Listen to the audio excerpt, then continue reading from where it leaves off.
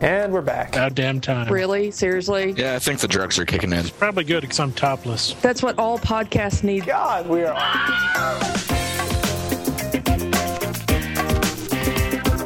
Bad Philosophy, episode 93, recorded on June 18th, 2011. Ironically undignified.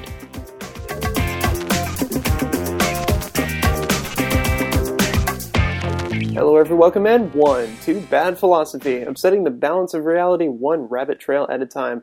I am your host, Stephen Torrance, and we're back for episode 93. Joining me there are a few familiar faces from the entire history of Bad Philosophy. First up, welcome back to the show, Matt Legler. How you doing, man? I'm doing great, man. How about you? I'm doing pretty well. So it's been a while since you've been on here. What have you been up to in the last few months or so? Last few months, still up in Lubbock, taking a Physics 2 class at Tech, trying to survive my first summer class, which has been interesting. And in my free time, I say free time, I'm working for Xerox, or ACS, which is a company that was acquired by Xerox, doing a lot of cool stuff for them. So it's keeping the summer busy. Nice. Also, welcome back to the show, Kevin Saunders, from still in Oxford, Ohio. Still in Oxford, Ohio. Yeah. Inching ever closer to Austin. One of these days. And then also welcome back to the show, Kiki Cannon. How you doing? Yo. How you doing? I'm alright. Coming to you from beautiful Joliet, Illinois at the moment. Joliet? Whereabouts is Joliet? It's probably one of the southernmost of the southern suburbs. Okay. Of Chicago. Gotcha. Well, welcome one and all to the show. So I want to lead off here. We've got a pretty good main topic for the show today, but I want to lead off with something that came up right before we got started here. On Boing Boing, there's a brief article about your first time on the internet, and the article kind of goes into the writer's first time on there, but I figured it'd be a good, starting off point, something we've never really talked about before, since, the internet is something we've kind of seen emerge in our lifetimes. What was y'all's first moment on the internet, and do you remember it? We'll start out with you, Kevin. I would say, well, you want to be a little more specific, because if you actually read the article, it's not talking about the first time you ever got online. Mm-hmm. It's rather the first time you ever got the online world. So what it was about, why it mattered, and how the world had totally changed. Well, that's it too, but more superficially. Well, I don't really remember the first time on the internet. Really? The earliest memories I have of it, we had Prodigy when I was very young. Like by the time I was forming memories that stick around with you throughout your life, we had Prodigy, which some people may remember as sort of the thing that was like AOL before AOL existed. Right. I have seen like 2 people come in with Prodigy.net email addresses. I believe it. I mean, they still exist, kind of. It's changed over the years, but it was basically it was a way to get to the internet. Right. And the thing I remember most about it was playing Sesame Street games with Bert and Ernie, and I'm sure they were very simplistic, very straightforward, whatever, games to entertain children, but I remember playing them. Probably something with counting or numbers or letters. I don't exactly remember what it was. But the first time... the first time I got the internet wouldn't have been much longer later. It was by the time we'd switched to AOL. But what happened was I discovered, and it was, I don't know how I would describe it in modern terms, which is kind of weird because we think of the internet as being modern, but it was kind of like a hybrid message board and webcomic area of AOL. Okay. And people would create comics with storylines, with things like that, and put them online, and other people would read them and talk about them. Do you remember what this was called? No idea. I mean, this is pre-Keen Space. This is pre-Keen Spot. This is really, really early on. But what's cool about this is this was the moment when I started interacting with the internet, in that I was creating my own things and putting them online. Right. I created a comic about superheroes with superheroes I had invented, and it was incredibly poorly drawn in MS Paint. And part of me wishes I still had the files somewhere, and I know I don't, because that was 3 or 4 or 5 computers ago, and that stuff just didn't make the transition. Right. But it was, I mean, at the time, it was pretty impressive stuff for me, because I would see these people putting on these comics, and the comics, almost all of them were created in MS Paint, and, you know, relatively low quality as far as artwork goes, but some of the stories were really interesting. One of my longest running in-jokes with nobody but myself comes from those comics. Does that count as an in-joke if it's just you? It only makes me laugh. Also known as insanity. I've probably done it to at least one of you 3 people. Is someone was typing in a password or something, I'll go, "Your password is shovels?" I don't think I've heard you do that, actually. I've done that, but I pretend that I've scanned it and watched you type it in or something, and I'll go, "Your password is shovels?" I know Catherine has heard me do it because she started doing it too. Catherine, my sister. But I got that from some random internet online comic before webcomics were even really a thing.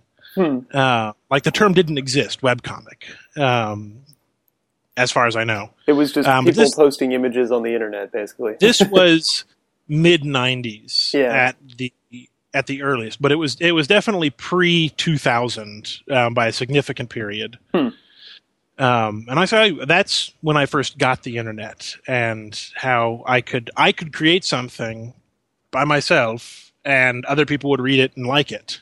Yeah. God, that's similar to mine. First thing, I actually do have my first internet memory still. It's pretty well burned into my psyche. I went to visit my dad's office one day, and I think they had 4,400 baud modem or something on each one of their computers, and some old Sun workstation running probably an early version of Mosaic. This was probably 1994 or so, and I remember being really into Star Trek at the time. So we got on the internet for the first time, and he was like, "What do you want to find?" And he went to Yahoo.com, which I still remember the old layout with the icons at the top. And go to archive.org if you'd like to see it yourself. Exactly. And he searched for just the words Star Trek, and found, which you couldn't do nowadays without getting a billion results, but he found a fan site where someone had just posted screen captures, really low resolution screen captures from the show. And the first image I remember seeing pulled up on the internet was an image of the Enterprise that loaded in about 15 minutes. Are we talking NCC 1701? 1701, baby. The okay. So not like next generation Star Trek exactly, stuff. Yeah. Okay. Just checking. And it took about 15 minutes to load. It was probably a 150 by 200 pixel GIF. And it was pretty cool. Now, I mean, the first time I got the internet, I think, was about 2000. I mean, we'd done stuff on the internet for a long time, and we had internet service at our house for a while. But I got involved in a discussion board of folks kind of around a machinima that one of these guys was doing in the Deep Space Nine, the Fallen engine. And he was writing all his own stuff, and we were really, really into it and encouraging him throughout the dev process. But that was kind of the first community that I got into on the internet. And I was, I think I share your experience a little bit there, because it was like, these are real people that I'm connecting to, and it's so easy to communicate with them, and they're like on the other side of the world, man, and we're all in this same place though, but we're separate, and yeah, it was a paradigm shift for me. So, Matt, what about you, man? Well, I actually know the year pretty close to it. It's probably about 95. Okay. I remember my dad set up our first desktop computer, and it's kind of funny because this computer, I was thinking about it, had less RAM memory on it than my iPhone does cache memory inside the processor. God. So Of course. it's kind of interesting. But I remember sitting there, and one of the first things my dad showed me how to do on the computer was how to open up an email program and talk to someone. So I think it's interesting that a lot of people's first interaction with the internet was not consuming content, but it was communicating with someone, Right. which is kind of what the internet was for in the first place. But so I think that's interesting that there's that similarity there. But I quickly, and for better or for worse, I'm not sure. I don't know why I didn't click on Internet Explorer, but I clicked on Netscape at the time. Oh, and that's- Netscape. Yeah, man. And so, and then by the time about, I'd say like 2001, 2002 rolled around, I was 11, 12, something like that. And I started reading up on, of course, I went to my local library and picked up some HTML books. That's what everyone does for fun, right? Oh, So, yeah, definitely. I think by then I was starting to get the internet because by the time I was 13, I was like, hey, I had a website set up to sell Bible covers that I was buying from an out-of-state distributor. Like, I was like, I'm going to use the internet to make money. And I was like, if you're not meeting people, you're using them as customers. So that was my view. That's very forward thinking of you, Matt. Very Bubble 1.0. Can't say we're surprised that he's the computer science major of the group. Right. Did you have BibleCovers.com? It was at the time it was freewebs.com/thecoolestplace. Freewebs. The coolest Oh my place. God, I have not heard that in a long time. Mm-hmm. Because it was Freewebs, GeoCities, and Tripod, right? Mm-hmm. And I think Yeah. Freewebs now has just become webs.com or something like Yeah. that. But I had a GeoCities back in the day, but Oh didn't yeah, we man. all? Everybody did. Yeah, that was like it was the MySpace profile before MySpace or Friendster or whatever. And it was just as ugly. Yeah, exactly. Uglier, I'd say. Because I used Comic Sans, I remember. Kiki, what about you? Well, I don't remember exactly just, the first time online. It probably had something to do with, researching a paper for school or something. Gotcha. But I do remember getting my first email address, which I was in high school, and one of my friends said, no, you gotta have an email address. And I'm like, oh, what's it for? Who am I going to talk to? It seems pointless. And she was like, the first part of the email address has to be something like that means something to you and something you'll remember. And I remember my first kind of username. I forget which service it was, probably Hotmail or something. But it was SQSTFKHL at whatever. That was my first email address. And she was like, I don't think you're getting the point of this. It's supposed to be something you can remember. And I'm like, I can remember that just fine. Hey, more power to you. But I think the first getting the internet, it was discovering fanfic. Like, I used to go to my dad's office and just search for, I searched a lot for Star Trek and, other shows that I watched. And I ran across some fanfic, and I started reading it. And I'm like, this is the greatest thing ever. So, yeah, that was one of my early experiences too. There was a big fanfic site about 10 years ago. Do you happen to remember the large ones? Well, fanfic.net was one of the biggest. I think it was something else. I feel like it might have been that one, but yeah. I mean, that's the one I always knew. Really? So, good yeah. stuff. So, speaking of email, Wouldn't be bad philosophy without a tortured Steven segue. It took me a second. We have gotten a couple, and by a couple, I literally mean two, emails to our Yay! to show@badphilosophy.com, which you too can email us your questions or comments. But we have gotten a couple from the internets, and one of them is it was kind of a follow up to our cannibalism discussion a while back. But the interesting thing about it was that the sender. Wait, somebody's phone is going off. Oh, Not it.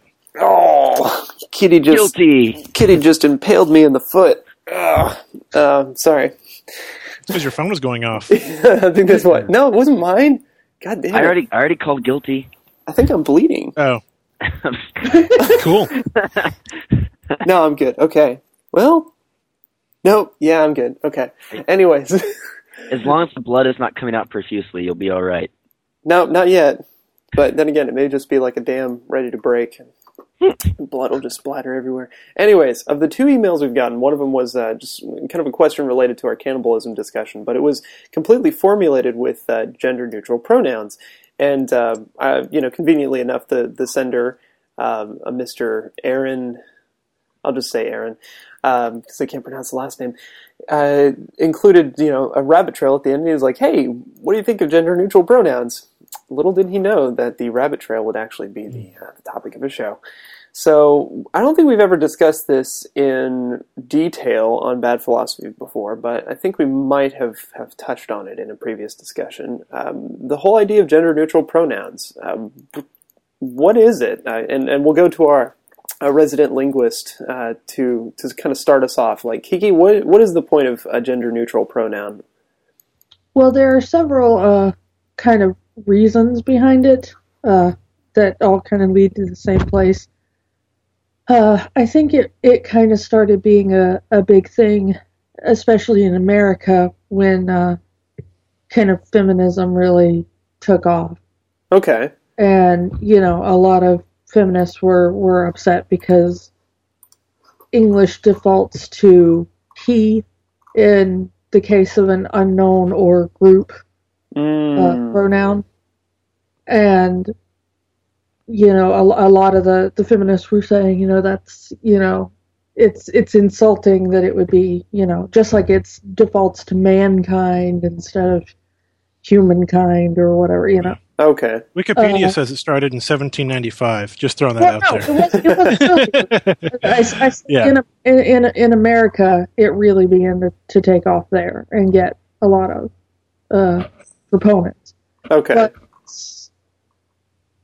another one is it's just a matter of practicality. I mean, it's if you've got a gender-specific pronoun, if you don't know the gender of a person, or that you're speaking about, or you want to disguise it in some way, without saying like it, I think most people resent being referred to as a as a non-gender pronoun. Well, it's an object pronoun. It's because we have in English at least, it is just for inanimate objects or occasionally animals. Mm-hmm. So it's people consider that less than human. Have you ever had a pet owner get offended when you ask what's oh, it's so cute, and they do kind of bristle a little bit when you don't know the gender of their pet? Yeah. So that's an easy fix. You roll the dog over and you figure out what gender it is, and then you know. Yeah. So what's excuse me, her name? Yeah. Yeah. Excuse me, before I address your pet, I would like to check out its junk first. I don't think that would go over too well with many pet owners. Right. But it's all joking aside, it's also starting to become sort of an issue with as we become more mature with our treatment of gender in society. We're starting to come up against instances where you have androgynous or gender unspecific, or gender identity may not match physical gender, and those sorts of instances where you need some sort of a way to describe that person in a tactful manner. It's called using their name. Yeah. As Kevin says, if I refer to Kevin all the time by Kevin's name, it kind of gets pretty annoying. We have well, is it annoying only because reason. you haven't heard of it before? That's what we've looked at. I'm thinking about this, and with the exception of Rufus Xavier Sarsaparilla and his sister and best friend, often and I mean, maybe I'm just crazy, but it often seems like pronouns are not that much shorter. We're not becoming super efficient because we're using, Stephen is one more than you or one more than him syllable wise. So I don't know. I don't even think it's so much that it's shorter as it's just easier to think of. Like if you're a sports reporter and you're yelling about the game, it's hard sometimes to remember details about names or plays or like what's going on. And it's a lot easier to use. But if you're a sports reporter, that's your job. Well, yeah, but your job's also to be accurate. Yeah, I mean, we're talking about linguistic conventions here. I mean, pronouns. Yeah. Pronouns are a very well entrenched aspect of our language, and I don't think the problem is not going to be solved by eliminating pronouns. Yeah. Oh, yeah, and it's not just our language, but many languages. I mean, and so what we're trying to do is meet it halfway and come up with some sort of convention for an invented pronoun. Or a way of combining existing pronouns to deal with these situations. Now, are any of y'all Spanish experts?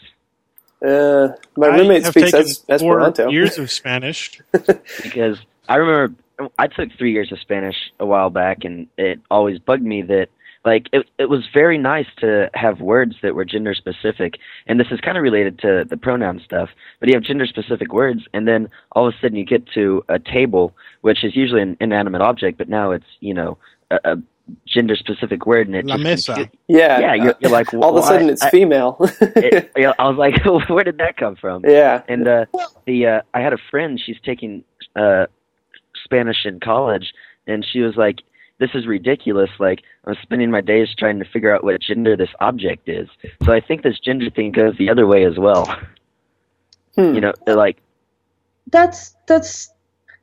Okay. Oh boy. Exasperated linguist is exasperated. Let's hear it. Come on. No, I'm just trying to think of a way to actually put this. We use gender in a way... there's two different meanings. One is the actual physical idea of, what is your biological sex. Yeah.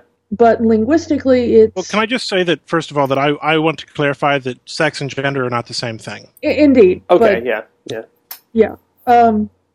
We are using them interchangeably, yeah, so we'll make that distinction now. Yeah. But linguistically, it's used just... It's a grouping of nouns that react in a certain way. That's kind of the simplest way I can describe it. Mm-hmm. It's a grouping of nouns that all react the same way, and usually it gets given a gender type because one of the gendered pronouns in the language will react in the way of group A, and the other one will react in the way of group B. So they just become known as, masculine, feminine, or neutral. Right. Because of that, because it's an easy way for our brains to classify it. But they could just as easily be called group A nouns or group B nouns. Yeah. When you come from a language that doesn't have this idea of, all of our nouns are dealt with pretty much in the same way in English. Yeah, they're non-gender specific. Yeah. So when you come from a language that doesn't have this construct, it's not that I'm saying, that the table itself is inherently masculine or feminine. It's just that the table itself reacts as group A instead of group B. Right. That's a good clarification, Kiki. We are sort of conflating the two issues here. I think the more interesting of it, certainly the linguistic gender is interesting in itself, but I think the problems arise in the areas where the two cross, where you want to be describing physical sex with a linguistic term, with a pronoun. So just to kind of introduce some of the solutions that folks have come up with, many times, most often you see just combinations of the two pronouns. So you see him, her, he, she, S/he. They sometimes is used. That's okay my with particular. they. I like they as a non-specific pronoun. Yeah, non-gender specific pronoun. It's apparently controversial. That's the most that I can glean from it. But where does the controversy? I've only ever heard that you're not supposed to say they. But why? It's because they is generally considered a plural in most usage. So you can't use sheep and sheep are considered singular and plural. So we have examples in our language. Saying that's kind of traditional. English grammarians don't really like it. Right. But it's also been around forever. Yes, it's true, and that is most often how people get around it. They'll either use they or they'll use one, which is also grammatically problematic. Yeah. Because of the way that it was originally intended to be used, and a lot of English teachers, not necessarily linguists, but English grammarians will react to that very poorly because it's not the traditional way you're supposed to use it. And okay, so there's something to be said for that sort of pretension, but I'd say I think it language works is just defined fine. by usage. Yeah. So, what are the and this may be why that none of the invented pronouns, like the Spivak pronoun, for instance, have really gotten traction. I mean, it's awkward and it requires a complete shift in our linguistic and the psyche. thing is, if you use it, people don't understand what you're using. Yeah. And language is all about understanding, right? So unless it's a convention, then... Well, that's a strong... But okay. Well, I'll give you that for now. Okay. What do you find contentious about that statement? Maybe not all about, I wouldn't but say language is all about understanding. Language does a lot of things, and something I think we need to get in that we've kind of been touching on. But the use of the universal he, for example, or the universal man, for example, isn't just about creating understanding. It creates expectations. It creates power structures. If in fact she, which is a derivative of he anyway, in the same way that woman is a derivative of man, which is the whole problem here, was the dominant, was the universal, we would think differently. I don't know how we would think. Sapir-Whorf here, Kevin, What? Which is kind of problematic. The idea that your language can create or modify your inherent thought pattern is something called the Sapir-Whorf hypothesis. And it's one of the reasons I got into linguistics, because I found this fascinating. There are a non-zero sum of linguists that are still looking into this, but it's kind of fallen out of favor with the majority of modern linguistics, I guess. Yeah, and it doesn't feel completely right in this case. I mean, okay, so granted, I'm not saying that it's the only thing that structures the way you think. No, but it does. I actually don't think that it structures it to the extent that the feminists would have us believe. Now, granted, I am a man. I am not really of the feminist camp. Is the term. You are privileged. And so maybe I don't feel it to the same extent, but that's the definition of privilege: is you don't feel it, you don't notice it. Okay, so I don't know. If you knew about it, you wouldn't. That's sort of the thing. Is privilege is, and there's a quote, and I wish I had it near me, but I don't have the time to find it. But it's the idea that you're used to being treated a certain way, and this is the way things are, and that's normal. Mm-hmm. For the privileged person. And so when that changes, it seems like it is unfair. So when things are not so I'm used to the universal he. I don't think about it when I use it. Well, and I think the point here is that in the same way that the physical gender has nothing to do with the distinctions between the Group A and Group B words in Spanish, for instance, that physical sex? Well, yeah, exactly. Okay, just checking. That physical sex, that mankind may have started as a sex-based term, but has become a non-genderal word in the same way. But it has inherited that meaning. That meaning hasn't gone away. No, I don't think so. I mean, I think when we hear mankind, we just think of humankind. We think of the concept of all of humanity, male or female. Don't you see the privilege in that statement, Stephen? Not exactly. Because and I understand because I've thought the same way. But it's okay.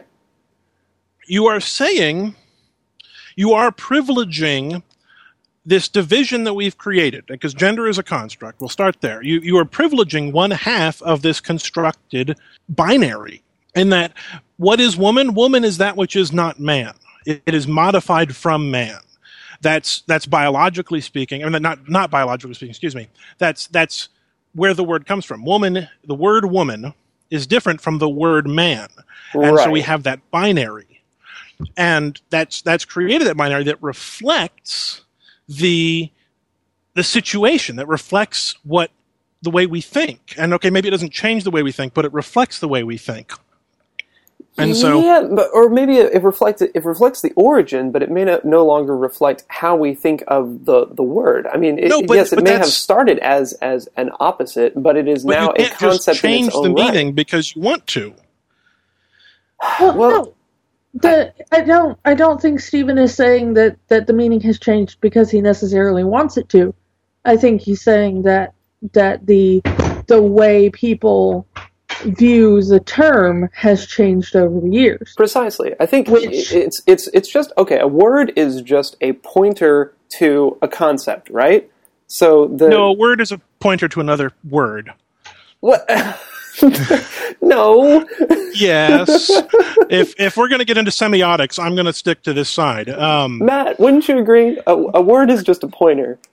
Y'all are asking the computer scientist if a word is a pointer to a location in memory and what it references. Yes. Y'all are blowing my mind. But that's all it is. Even, looking at what y'all are talking about so far, I would agree that any word is going to people don't choose necessarily what they want it to be, but the understanding and what that word means and the way it's used definitely changes.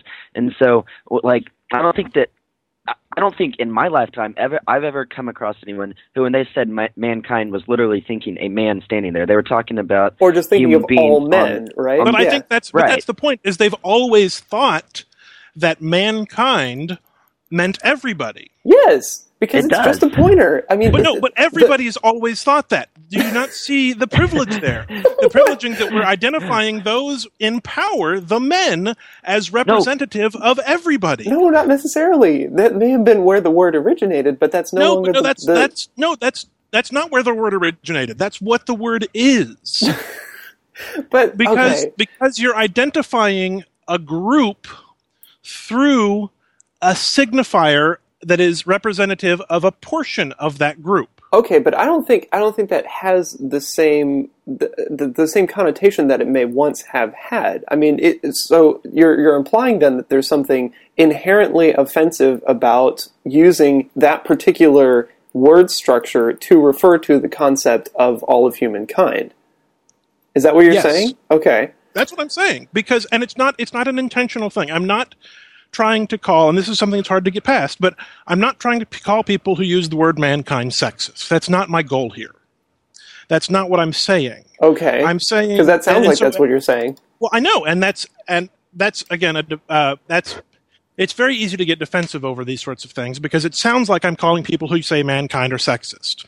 Uh-huh. I'm not. I'm saying there's a larger social structure in place in which, through what's called the hegemony, through these overarching social structures that exist, through no intentional cause of any one person, that privilege certain groups over others. All right. Where the male, white, heterosexual Protestant is held up as the example for everyone. It's not someone intentionally saying this is what everybody is, but this is the person who's been in power, and so they have come to represent everybody. Mm-hmm. Right. Again, this is not calling someone a sexist, and I'm not trying to call you a sexist even because you use the term mankind. That's not what I'm saying. And I apologize if you feel defensive and you think that I'm trying to do that, because that's not my goal. My goal is to expose this larger system in which we say that one small step for man means one small step for everybody. Yeah. Well, Okay. Let me kind of counter this, Kevin. Go for it. While the language may reflect what was once and is now slowly lessening difference in power structure between genders or sexes. Excuse me. I prefer genders, actually, in this case. Okay. Whatever. It's an important distinction. We have to think about how we use it. Just because the words used to describe originally came from that gender inequality, doesn't mean that if you take them out, the gender inequality will lessen in any way. I'm not saying it will. And I think that was my point. What I'm just saying, though, is that for years, and I'm talking centuries probably, in spoken Chinese, he, she, and it is the exact same sound. Mm-hmm. Okay.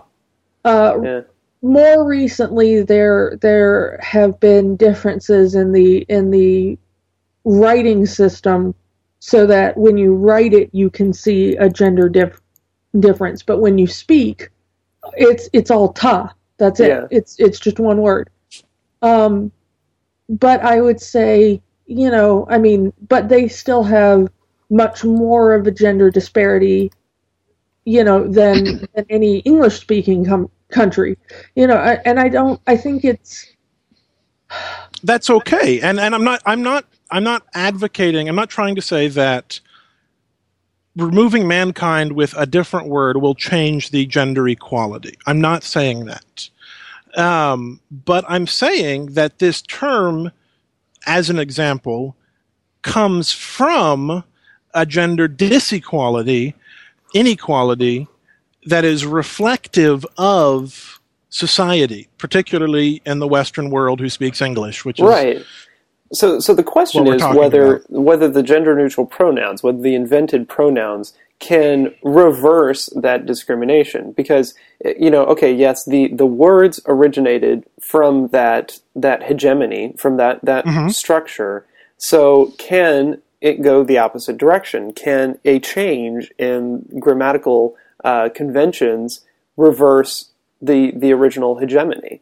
And I don't think so. I think that's why it hasn't caught on. I don't think, for, a person just using shim is going to make anyone, feel any differently. I think that's putting a Band-Aid on a leg that's been cut off. Right.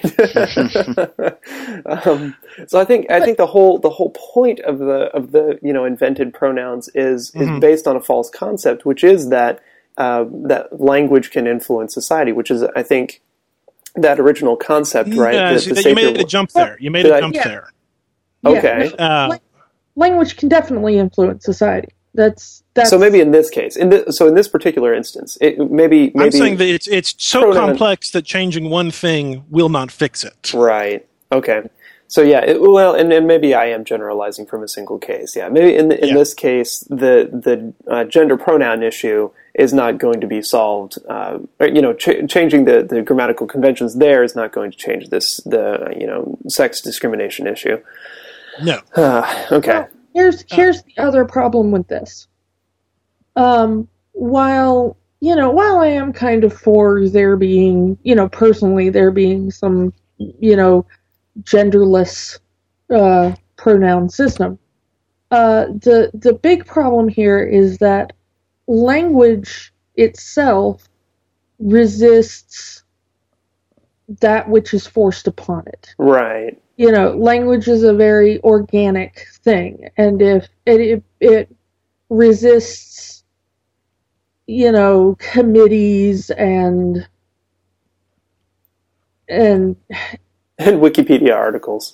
yeah, It resists influence from single directed forces. Right. Yeah. Now, there are instances where these pronouns have taken or have caught on for practical reasons, and I think that's always why any particular thing in linguistics does catch on is for practical reasons. Particularly in, we were discussing before the show, science fiction literature. You invent a species that has no sex. And so you need, but they have agency. You don't want to refer to them as its. So you you use the gender neutral pronoun in that case to refer to them. Yeah. And I haven't come up against too many instances of that, but y'all had a couple. I sent an interesting link. There's a book that won the Hugo many years ago called Dream Snake. I've never read it, but there's an interesting link about it.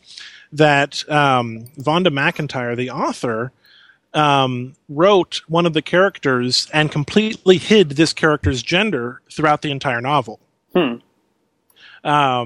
Which I think is a really interesting trick, and I don't know exactly how she pulled it off because I haven't read the book. But I really like that idea of where a character's gender, and to me it shows me how much a character's gender can be imposed by the reader, or a person's gender can be imposed by the person who meets them. Right. In that, she often talks about, I think in here, about how she'll ask people whether or not this character was male or female and see what their answers are. Because we play the gender game whether we want to or not, and we assign genders more often than not to people. We do it when people meet on the street. We play the game where we see someone dressed funny on the subway, and we go, is that a man or a woman? And I do it myself, and I hate myself for doing it. I do it, and I go, I shouldn't care. That should not be the first thing I use to describe a person is their gender. But we do it all the time. Yeah.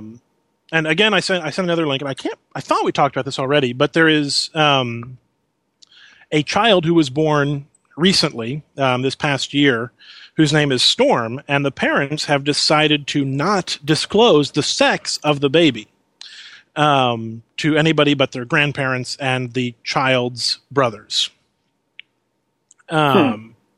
Which I think is exactly the sort of problem that I'm getting at. I think it's a good thing, because I think it's an incredibly brave thing, because it's saying that we don't need to define who we are by he or she, which so much of the time we do. Yeah, that's tough. That's going to be a tough move. Yeah. No, I think so. Well, and Storm's older brothers are both, if you click through the link to the actual original article, right. Are both, I won't say gender neutral, but are boys. They're, I think, 5 and 2, Jazz and Keo, who often dress in dresses, who wear their hair long in braids, who challenge these gender roles in and of themselves because that's what they want to wear. And their parents, I think, are awesome for supporting them in that. Yeah. But it's this idea that, I long for a society, and it won't happen in my lifetime, but I long for a society where the first thing we know about someone is not what we think their gender is. Yeah. It's their name, or something other, yeah. Well, even with names, we play the name game. You learn someone's name, and often that tells you something. We have masculine names, we have feminine names. It immediately tells you their gender, yeah. Most of the time. Well, again, hey, my middle name is Aaron. No, when I tell you my middle name is Aaron, hey, you have no idea whether it's ERIN or A. But if I read it, yeah. So, can I throw a wrench into things? Yes, please. Okay. Something that we've kind of been dancing around, but we haven't exactly hit on, is the idea of intrinsic value versus a role. And so there's equality, and then there's a position, and the two are not always the same, at least not in my opinion. And but before anyone decides to send hate mail at me, I'm going to start out by saying that I'm in full support of what the Apostle Paul writes in Galatians, where he says, "There is neither Jew nor Greek, there is neither slave nor free man, there is neither male nor female, for you are all one in Jesus." Now, talking about that, he's talking about equality before God and in reference to salvation from the Messiah. Now, I think that biblically, these structures we're talking about, a lot of them were set up by the creation of God creating man in his own image and then creating the woman from the man's rib. And so through a lot of times in our society, stuff comes up where we talk about, especially today, we talk about women's rights or this gender neutrality issue, and we say we want equality between the two. But I think there's not so much an issue of equality, it's more an issue of roles and positions where people don't like the role or the position that's given to them, because oftentimes the equality is there, it's just that there is a male sense of protection or leadership that tends to kind of surround and encompass biblically, it's the family, which is a representation of the church, and so that's kind of what we have going through society, that is the structure that's set up in defining things.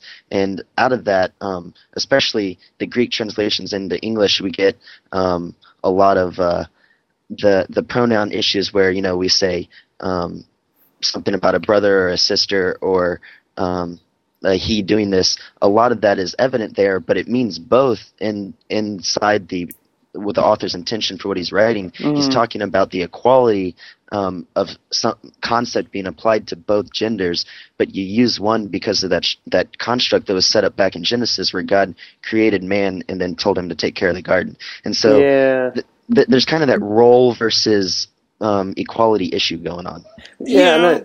I also go ahead. Somebody else. Well, I feel I definitely feel you there, Matt, and I think one of the biggest things that has perpetuated from especially biblical notions of gender roles has been, you know, many of the translations do reflect the male dominated hegemony. Yeah, because oftentimes in the original language, whether it be, you know, Hebrew or Greek, it's much, you know, either the pronouns used were both male and female or gender neutral, and yet they most often just get translated into the male one. And that's an instance definitely of language perpetuating those gender roles.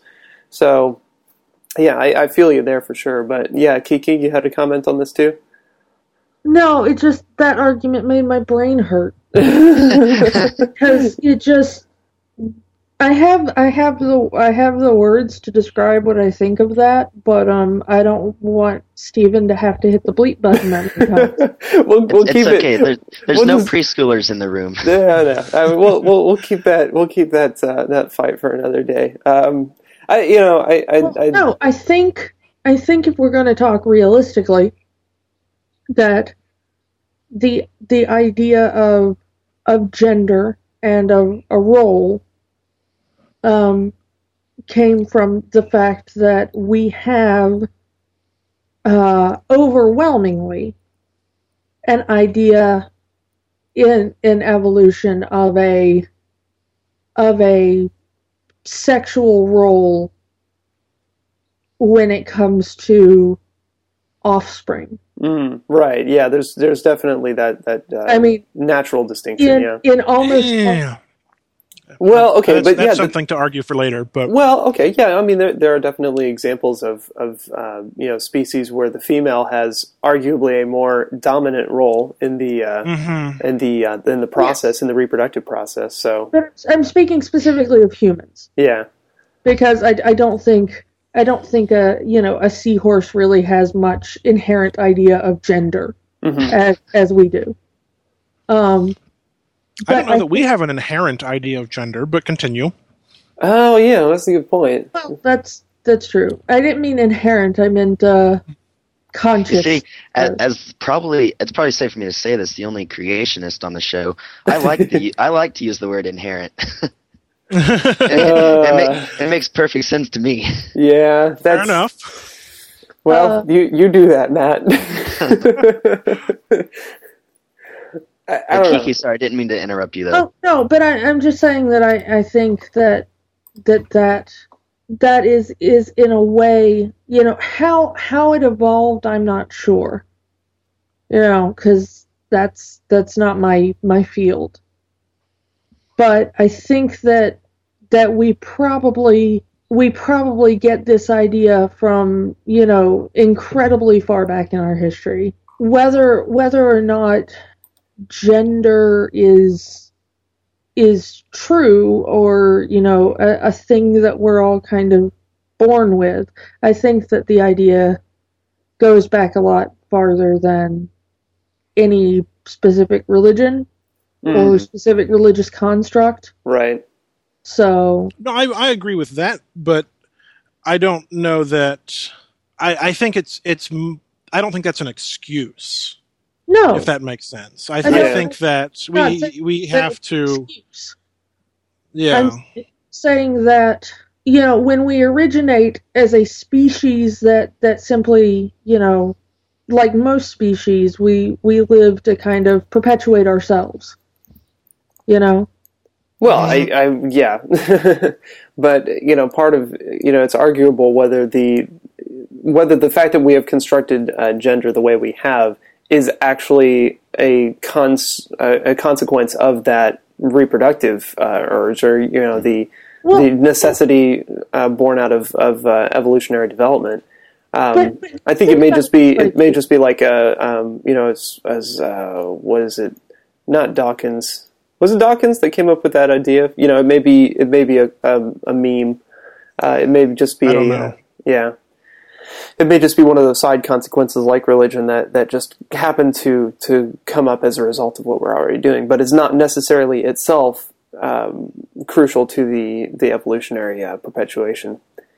You see, one thing that I think is kind of interesting is the idea of why we care about gender issues. And, I think that if you look at society today, the issue is that people want political equality. That's really one of the big hot button issues. And so, we look at the workplace and we say, oh, well, it doesn't matter what someone's gender is, an employer should hire them equally. But then you get a company like, say, UPS or FedEx, and you have to have someone who is carrying a 65-pound box to a front door. Now, in general, men are larger human beings than women, and so in general, Yeah, but I can't carry more 65-pound boxes than my no, neighbor. you can't. But that's what I'm saying is sometimes Who is the role- female and works for UPS. right, which that role is reversed in some situations, but the equality is not reversed. So a lot of times we have this frustration where we try to set up something politically where we are demanding equality, when in reality it's the role that's bothering us in that situation. Yeah. No, I think the big one is think of the way most people, the idea of a doctor and a nurse. If you talk about a doctor without using a gendered pronoun in relation to it, 90% of people will default to he for a doctor and no she kidding. for a nurse. Because We even have a term for the male nurse. Huh? We even have a separate term for the male nurse to show its exceptionalism. Not a nurse, it's a male nurse, Yeah.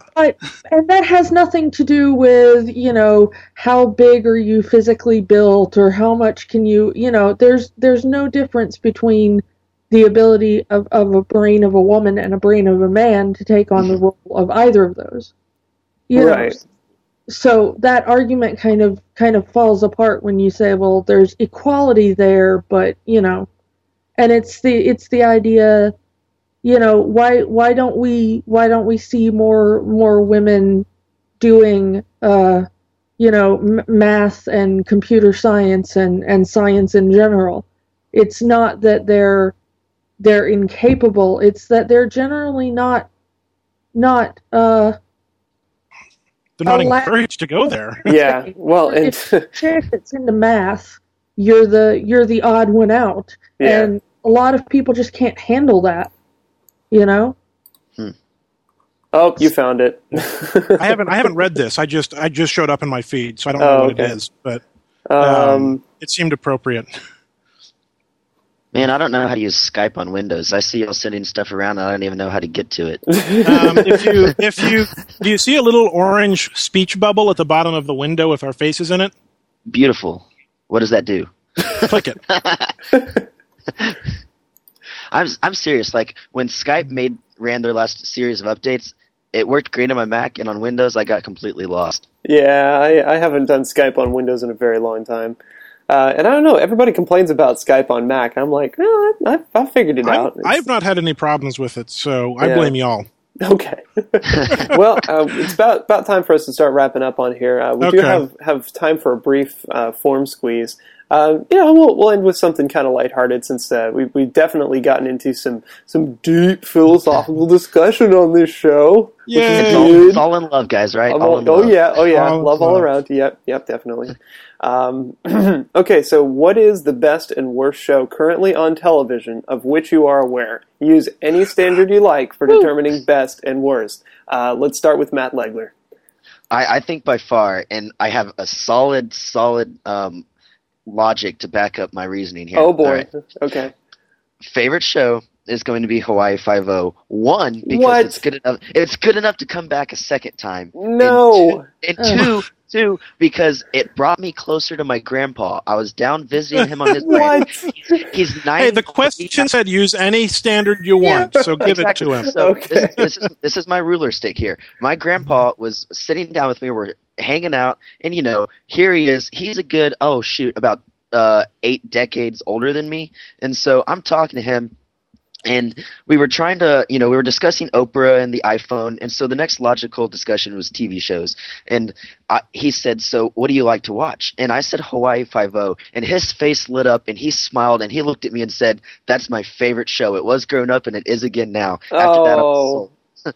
Wow. Okay. I'll give it to you. yeah, we'll give it to you then. Kiki, what about you? Best right now, I'm going to say Game of Thrones. Because I'm just so into it. No kidding. Okay. I love it so much. I think I've only recently started it, so I've seen the first 2 episodes, but it's really good. So I guess I better get it. It's complex. It doesn't take its viewers' intelligence for granted. It throws a lot of stuff at you, and it trusts that you'll be able to figure it out. Right. Okay. Speaking of, have y'all seen Super 8? Yes. I've heard it's good. I haven't yet. Okay, I won't spoil anything for those who haven't seen it. But Super 8 has done something that so many movies have failed to do recently, and that is tell so much of the story visually. Yeah. The first 10 minutes of the film could have been done without any dialogue whatsoever, and the story would have come through. Mm-hmm. And to be fair, it was done with almost no dialogue. There was very little expositional dialogue. And it happened throughout the film as well. But this is what a movie should be. This is a movie that uses the medium to its best ability. This is a movie where just reading the dialogue would not have told you everything you needed. Yeah, I definitely agree there. It's for that probably reason, the you best should go film see of the it. year so far. It's certainly up there. And as far as using the medium of film to its best ability, this wins. Yeah, that's interesting. That makes me really want to see it now because I am usually very big into the dialogue of the movie. That's what draws me into it. I mean, I love the pictures. I'm a freaking writer. I love dialogue. But yeah, so if a movie has good dialogue, I'm sold. So I'm very interested now to go see how this movie is laid out.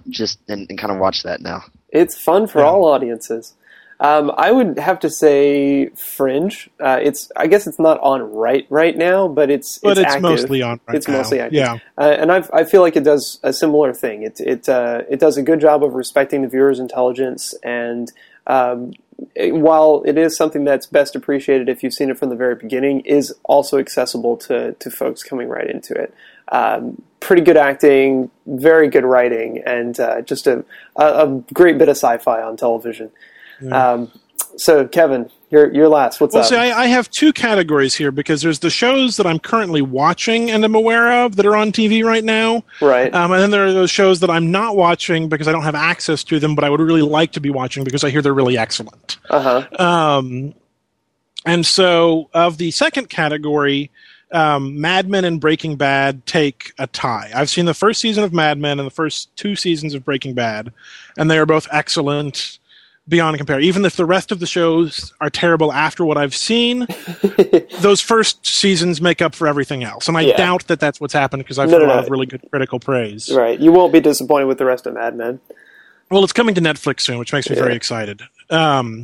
So those are the shows that I'm not watching that I think are probably the best shows on television right now. Okay. Of the shows that I'm actively watching that are on television, I'm going to divert and say the lone comedy of Community. Yes. Oh, Community is fantastic. I actually, I take my Fringe back. I agree with you there with Community. I look forward to Community episodes in a way that I don't really look forward to Fringe episodes. It's just with like a giddiness. Like I cannot wait for them to be on Hulu. Community and NCIS are the 2 shows that are must-see live TV for me. Yeah. NCIS just because it's fun. Like I wouldn't call it great television, but I like it a lot. So, but it's one that every Tuesday I sit down and watch NCIS, and every Thursday when there's new episodes, I sit down and watch Community live. Both of those shows are, and that tells me something. That tells me that these are a metric that's the metric I'm choosing, is the show that I want to watch as soon as possible. Yeah. And Community's second season I don't think was quite as good as its first season, but the highs were great. Yeah. Well, and it had a killer finale. I mean, the perfect moments of television that come with it are just amazing. Yeah. Can I just touch on my worst real quick since we didn't get around to that? Oh, yeah. I dislike any show that I feel promotes irresponsibility of either procreation or parenting.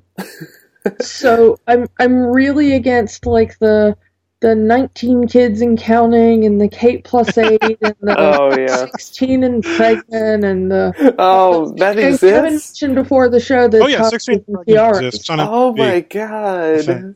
Yeah, that's fair. Yeah, Kevin's a frequent watcher of that show.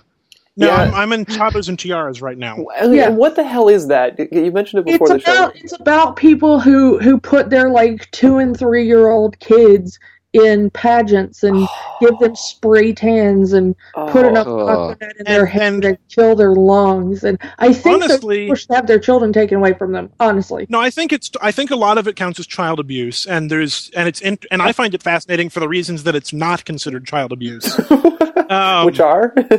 Well, I mean, I don't know. Like, I mean, these are people who starve their children, who make them wear corsets, who make them look like they're 30 when they're 6. I think there's a lot of emotional issues that are going on with these shows, and so I find it fascinating. I don't condone it by any means, but it kind of touches on a lot of these gender issues that we've been talking about. This is what beauty is we take this 6-year-old, make her look like she's 25, put her in a bikini and a spray tan with an updo. And we're already starting to promote these gender roles. Yeah. Well, and I have that's not just promoting; that's like exaggerating, encouraging, and so again, I don't like it. I don't like that this happens. But from maybe an anthropological standpoint, I think it's absolutely fascinating to watch because I can't fix it. I can't change it. I can't say, you shouldn't do this anymore because they won't listen to me. Yeah, it's happening. You might as well watch. It is compelling television. Okay.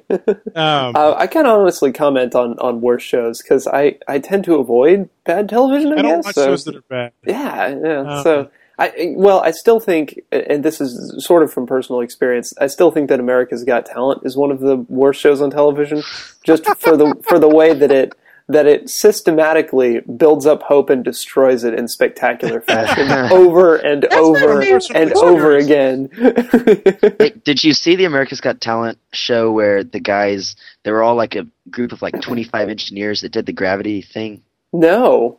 It was awesome. Go YouTube it. It's like Define Gravity, I think is what it's called, and it's a bunch of guys, some dressed in black on stage so they disappear when the lights are off, and some are dressed in white, and all you see when the lights are off is the white parts. So you think there's only like 4 guys up there, and they all have like glow in the dark balls, and the stuff they do looks awesome. Like you'll be tingling with excitement watching it. Okay.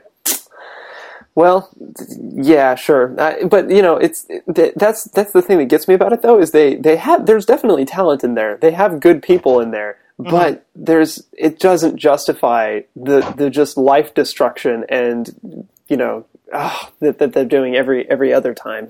Yeah. Or is it all just scripted and they're not really disappointed? Bum bum bum. I bet they're really disappointed. Yeah, actually, that's my I take issue with that, Stephen, because that's my favorite part. Oh well, you're just a Schadenfreudist. Delusional people come out on stage and go, "I'm the greatest thing ever." And but what about the ones who aren't delusional, who have talent but aren't marketable for whatever other reasons? Yeah, and they just some arbitrary panel of celebrities decides that they're not good enough. Because what they're doing is they're picking the shows that look good on TV and could theoretically hold a Vegas show. Right.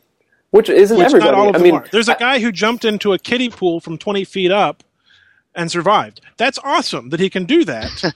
But there's no way he could make that into a Vegas show. He has one trick. Yeah.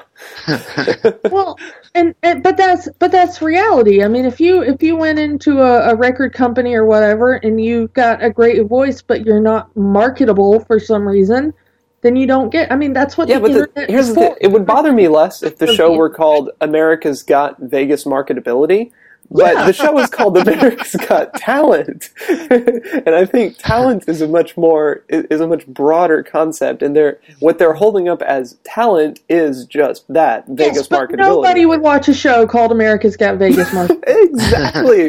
So the show itself is a lie. That's why. Okay, I've gone off on this enough. It's a sore spot. It's a sore spot. It is. Okay. It's okay, anyway, Stephen. We know you have talent. I know. Anyways, thank y'all for being on the show. I think we've had a pretty good time here. So, Matt, welcome back, and don't be a stranger. What's a good place for folks to find you on the interwebs? Best place to find me again is still my Twitter is /Legmar LEGMAR. Cool. Kiki, what about you? Oh, the usual type, voice of Kiki into anywhere, and you'll find me. Okay. Kevin. Twitter.com/Kevson. Oh, yeah. We invite you all to, what? I'll be there forever. Oh, okay. Or as long as Twitter exists. I think, Forbes released like a list of companies they expect to make it 100 years recently. Do any of y'all recall if Twitter was on that? I don't know this list, so... Okay. That sounds like a cool list. I want to see it. Yeah. I think Facebook made it, but Google didn't. So, yeah. Something to think about.